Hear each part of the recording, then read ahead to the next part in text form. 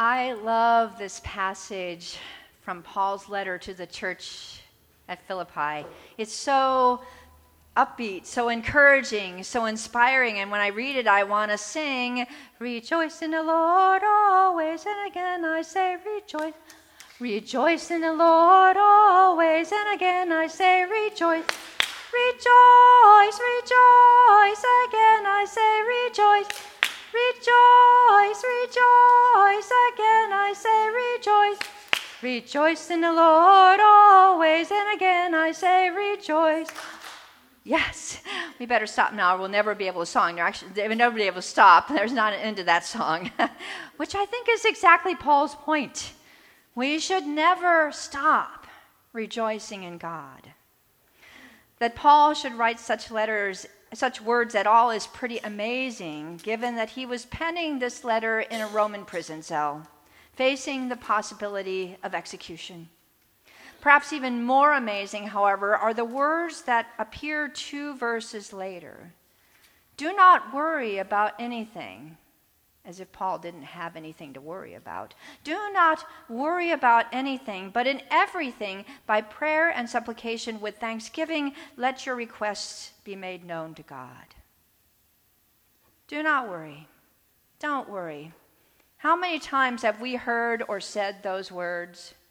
A lot of times, right? Do we believe them when we say them?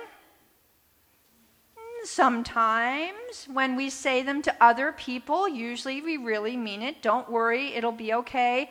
But sometimes when people say that to us, we're not quite so sure. And to be honest, we just probably keep right on worrying. It's just what we do. We just can't seem to help it. Yeah. Well, Paul has a solution for that. He says, "In everything by prayer and supplication, let your requests be made known to God." When you are worried, pray. When you are anxious, pray. When you are fretting, pray. And we do, don't we? When a family member is ill or we're ill, we pray. We put names on the prayer list. We ask for prayers on Facebook. We pray. When we are struggling or fearful, we pray. We make our requests known to God.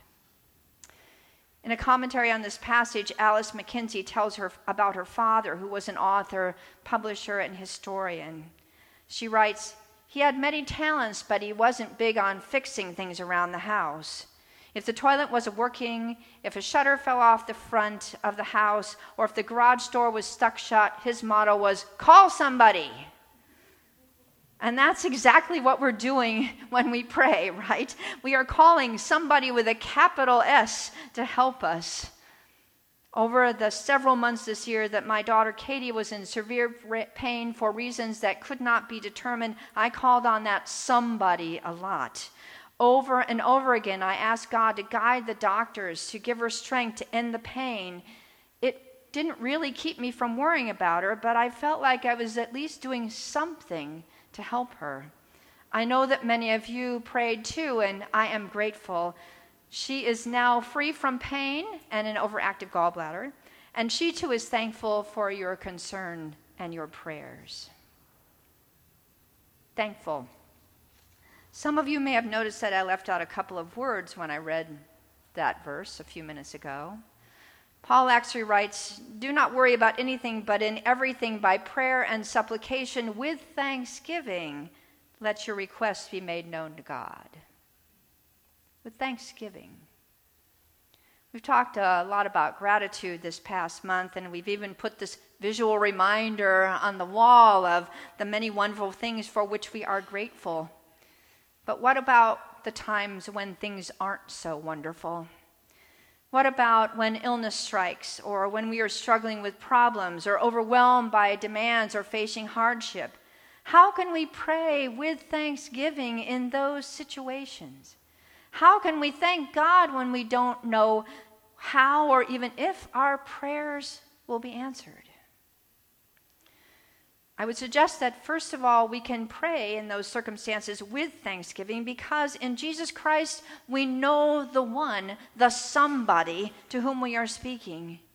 In Jesus' ministry, we see God's compassion and mercy for those who are ill or in need, and in his death and resurrection, we see the height and the depth and the breadth of God's unfailing love. To pray with thanksgiving is to express our trust in the one who is faithful and to be open to God's working in our lives. It means being grateful not necessarily for our troubles, but for God's goodness, God's presence, God's guidance, and even for God's listening ear. To pray with thanksgiving is to center ourselves in our relationship with the God who loves us. That is exactly what Paul did. Even though he was imprisoned and facing a capital charge, even though he was concerned for the well-being of his churches, he remained focused on God. Indeed, only a few verses later, Paul writes, "I have learned to be content with whatever I have. I know what it is to have little and what it is to have plenty. In any and all circumstances, I have learned the secret of being well fed and of going hungry, of having plenty and being in need. And the secret is, I can do all things through him who strengthens me."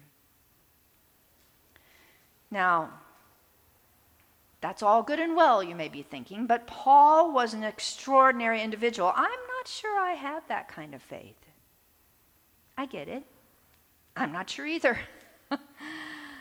To pray with thanksgiving under any and all circumstances is challenging, to say the least, which is why we need to practice giving thanks regularly, to cultivate our sense of gratitude each and every day. In a 2010 blog about this passage, Steve Gauthier relates a story told by Dr. Fulton Ausler. I had to look him up. He was an American journalist, playwright, author, and editor, and some of you may remember the 1965 movie, The Greatest Story Ever Told. Well, that movie was based on his book. Okay.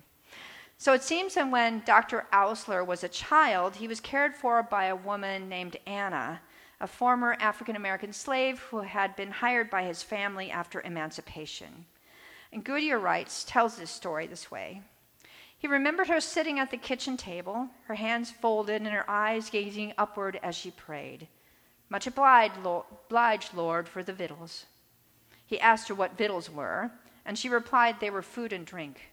He told her that she would get food and drink whether or not she gave thanks, and Anna said, "Yes, we'll get our victuals, but it makes them taste better when we're thankful." She told him that an old preacher taught her as a little girl to always look for things to be grateful for. So as soon as she awoke each morning, she asked herself, "What is the first thing I can be grateful for today?" Sometimes the smell of early morning coffee perking in the kitchen found its way to her room, and on those mornings the aroma prompted her to say, "Much obliged, Lord, for the coffee, and much obliged, too, for the smell of it." Young Fulton grew up and left home. One day he received a message that Anna was dying. He returned home and found her in bed with her hands folded over her white sheets, just as he had seen them folded in prayer over her white apron at the kitchen table so many times before. He wondered what she could give thanks for at a time like this. As if reading his mind, she opened her eyes and gazed at the loving faces around her bed. Then, shutting her eyes again, she said quietly, "Much obliged, Lord, for such fine friends." I don't know if this story is true or not, but it doesn't matter. I love the idea of waking up and asking, what is the first thing I can be grateful for today? Sometimes it's just for waking up, honestly. It comes down to taking time to notice the blessings that are all around us, even the small ones. On Thursday morning, I came to church with a long list of things to do, but when I got out of my car, my attention was drawn to the fountain that's out on our patio, because in it there were 2 or 3 small birds that were splashing in themselves and bathing in that fountain, and I just watched them. They were so fun to watch. And then I saw a squirrel going up the tree, and I just stood there for a while, and when I finally tore myself away, it was with a smile on my face and a sense of gratitude and well-being in my heart that I headed down to the office. But that's not the only thing for which I'm grateful this week.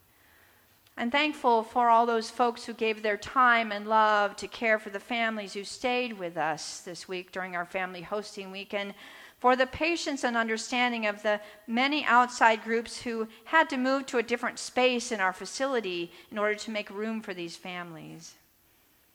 I was grateful to have the chance to share fellowship and dinner with the Canaan congregation after their service on last Sunday. We were celebrating the anniversary of that congregation and 4 birthdays, and we went to Rock and Brews where they have a dog menu and had a good time. I'm grateful that I was able to play with little Glaffy and Nora on Thursday, just for a little bit. I'm thankful for the leadership of our church council, which met this week, and for the support of our staff parish relations committee. I'm grateful for those who worked on a draft of a new church vision statement, which you will soon be seeing. I'm thankful for our worship team, and today I'm thankful for Marilyn Harper, who created our Thanksgiving altar, and for Kim Huntoon's bouquet. And I'm thankful for Ellie, who's doing multiple jobs this morning, for our ushers and greeters, for Patty, who's fitting in, for Kenner, too, who was sick today, and for all the folks who are singing and wringing their hearts out.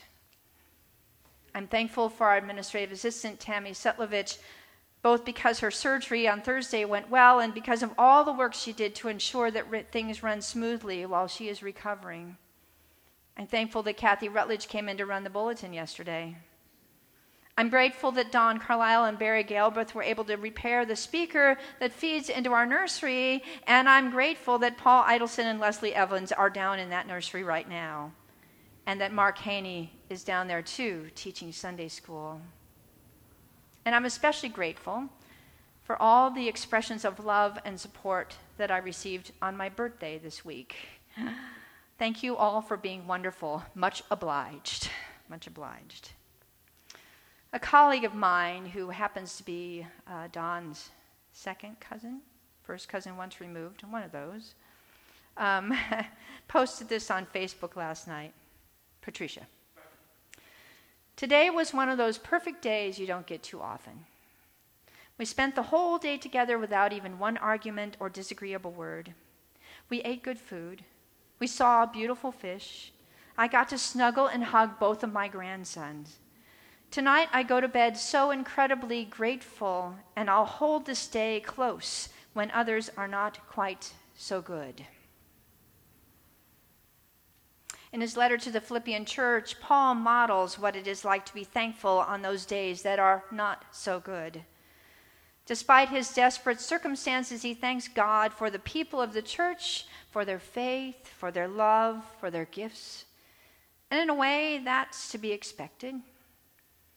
But then he goes on to explain that his imprisonment has emboldened others to share the good news and thus to spread the gospel, and in that he rejoices. Though he is suffering, he is able to recognize and give thanks for the good that is coming out of his situation. He is rejoicing in that. If we actively cultivate gratitude, we too may discover things for which to be grateful on those not so good days, the days when we are ill or afraid, frustrated or hurting. Things like a friend who takes the time to listen, a stranger who stops to help, a kind caregiver, an encouraging caller, the beauty of a sunrise, a gift of flowers, a reassuring hug, the relief of pain medication, the triumph of a small step, a warm smile, a treasured memory, the loving support of our families. All those things hold us up, give us support, and enable us to give thanks when we pray on those not so good days. In everything, Paul says, give thanks. When we are happy, give thanks. When we are sad, give thanks. When we are struggling, give thanks. When we are discouraged, give thanks. When we are hurting, give thanks. When we are praying and asking God for help, give thanks. And more. Like Paul, we are called to give thanks not just in words, but in our actions, to let our gratitude for the blessings that we have received move us to bless others. As David Lose writes, we live in an age governed by a sense of scarcity and an ethos of looking out for number one. A simple word of gratitude opens us up to a world of abundance, mercy, and grace. It may seem like a small thing, noticing and thanking, but it's the first step to setting into motion a cycle of gratitude and grace. A cycle of gratitude and grace that can touch many lives and open up blessing upon blessing upon blessing. Imagine, for instance, what might happen if we expressed our gratitude not just by putting a blue card on the wall, but by sharing our thanks and love with those for whom we are grateful. There are a lot of people up there.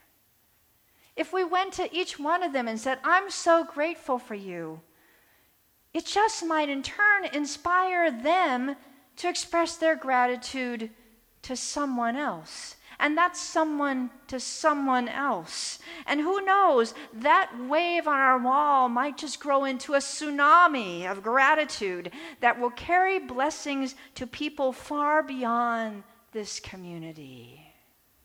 If only we share our thanks. Now that, my friends, would be a reason to rejoice. May it be so. Amen.